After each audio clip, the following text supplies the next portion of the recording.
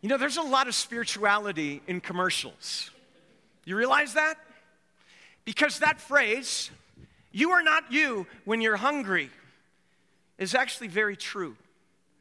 Because here's the thing, we are hungry people a lot of the time. And I'm not just talking about the hunger for food. I'm talking about the hunger for the soul. It's a longing for something more than what we have, or that longing to somehow satisfy the deep desires of our lives, and to satisfy that and fill it in any way and capacity that we can find. And our history as people is not so good on this one.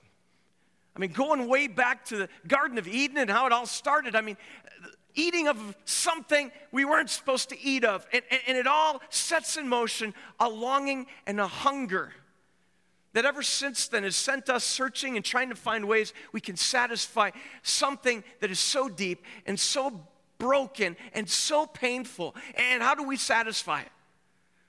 Maybe we hunger for success. We want to be liked by people. We do whatever we can to be noticed.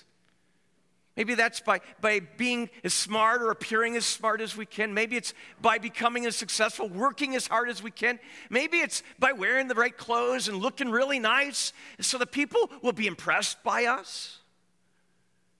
Maybe it's by being the popular one and trying to be the popular one at school.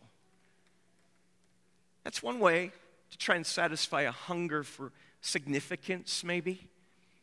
Maybe your hunger is to simply be loved, to be appreciated, to be noticed. And maybe that hunger has taken you in some directions and places that you are very ashamed of, that you thought was going to be the satisfaction of that. And what you're left with is just a lot of guilt and a lot of shame and a lot of disgust. Maybe you thought, actually, I know what the satisfaction of my hunger is. I'm hungry for things. And a lot of people do this. They try to get as much stuff in their life as they possibly can. I know we don't necessarily think that way, but we start to live that way, thinking that, hey, maybe if I get that next thing or that bigger house or whatever it might be, that next iPhone, it might even be in response to the commercial we just saw, then I will be satisfied. But it never works. It's kind of like, have you ever had one Oreo? It's impossible. You can't have just one Oreo because one Oreo leads to another Oreo. They've done studies on this. They found that it is true. They are actually addictive. There's an ingredient in there that causes addiction. And it's a great, great reality because it explains a lot. And it explains a lot about a lot of things for us. We are addictive kind of people. And when we're hungry, it doesn't surprise me, I guess, that we would try to fill that hunger and that desire with whatever we can to somehow find what we're longing for. But the answer is not going to be found in all the things I've named. Because the ultimate hunger we all have is a hunger for a relationship with God. It's a soul hunger. It's on the deeper level of who we are. We are longing for Him, whether you know it or not. I think it's pretty amazing when you think about how Jesus comes into this world as Savior of the world and how His earthly ministry early on begins. It actually begins with Him going out into the desert for 40 days and not eating anything. And I'm just thinking, okay, if I go 3 hours or 4 hours without something, I start getting crabby. How about 40 days? And yet after 40 days and through those days, Jesus is tempted. And as the scripture says, He was tempted in every way as we are, yet was without sin. And one of those temptations is in that moment of despair, you would think of being so hungry, and the evil one comes and says, hey, turn these stones into bread. I mean, after all, he's God, and in the flesh, I mean, nobody's looking. I mean, who cares? Turn the stones into bread. Who would know? But Jesus turns to him and He says, no, I'm not going to do that. Because God has given us bread, and it goes beyond just the bread of the body. It's bread for the soul. His word, He says, living on every word, the bread of life, as it were. Interestingly, He would be called the bread of life. He is the Word made flesh. Jesus, who comes among His people. one who is tempted in every way, one who faces hunger. There's another one, I love this. They were going through Samaria. This is a place that if you are Jewish, you would not walk through. They were considered disgusting, unclean, outcasts. They were not welcome. And talk about wanting to build a big, large fence, as it were. In those days, they would have done it if they could have, between Samaria and where they lived. And you know what? Here's the thing. They're walking through, and there's this woman by a well.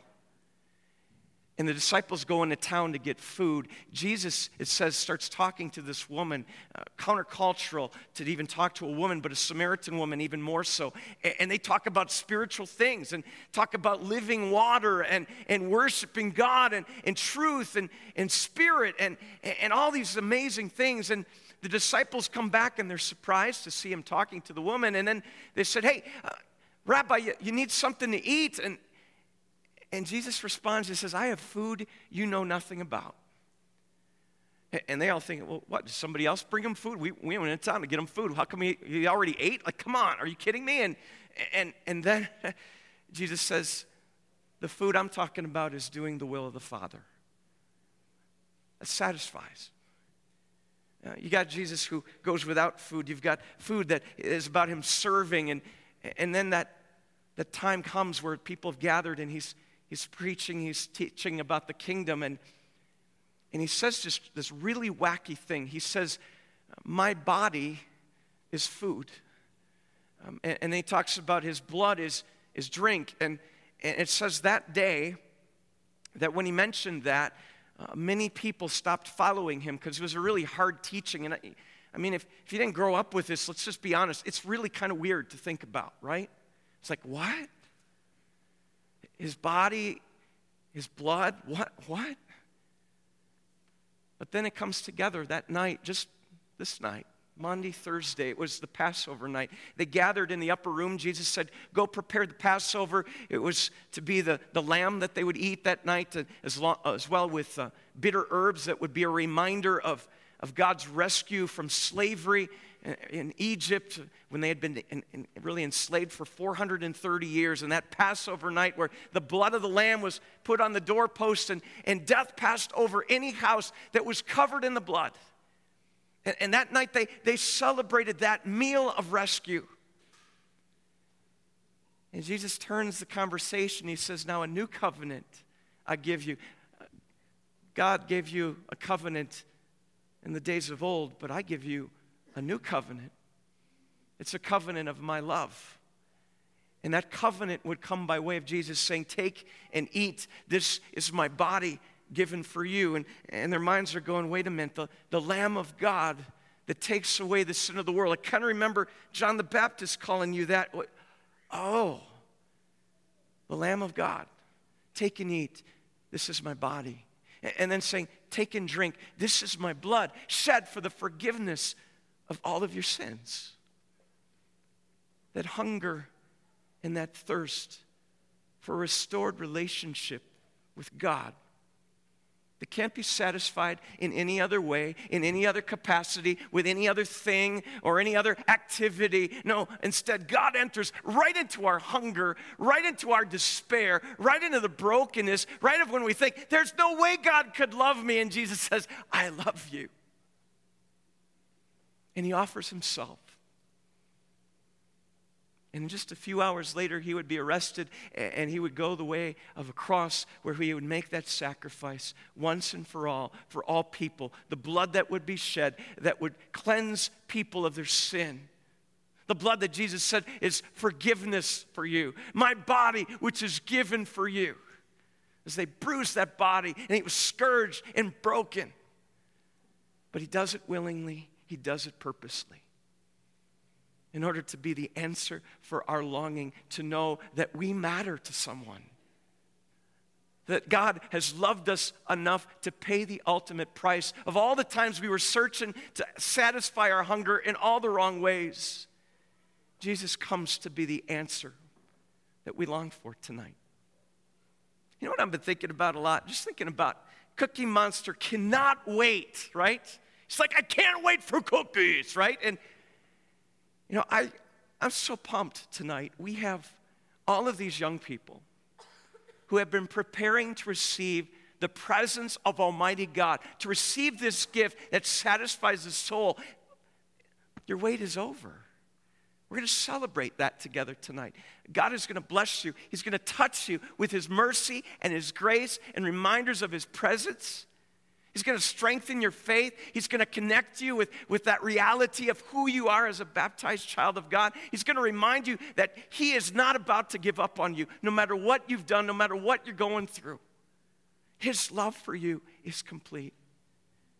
And our wait is over to receive that in a very special way tonight in this precious meal. Let's prepare our hearts for that. Let's pray.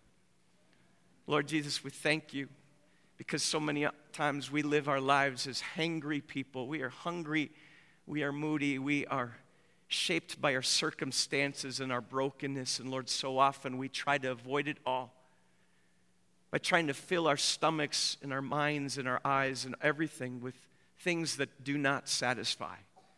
The things of this world that glisten, that seem so promising, and yet, Lord, they are not you.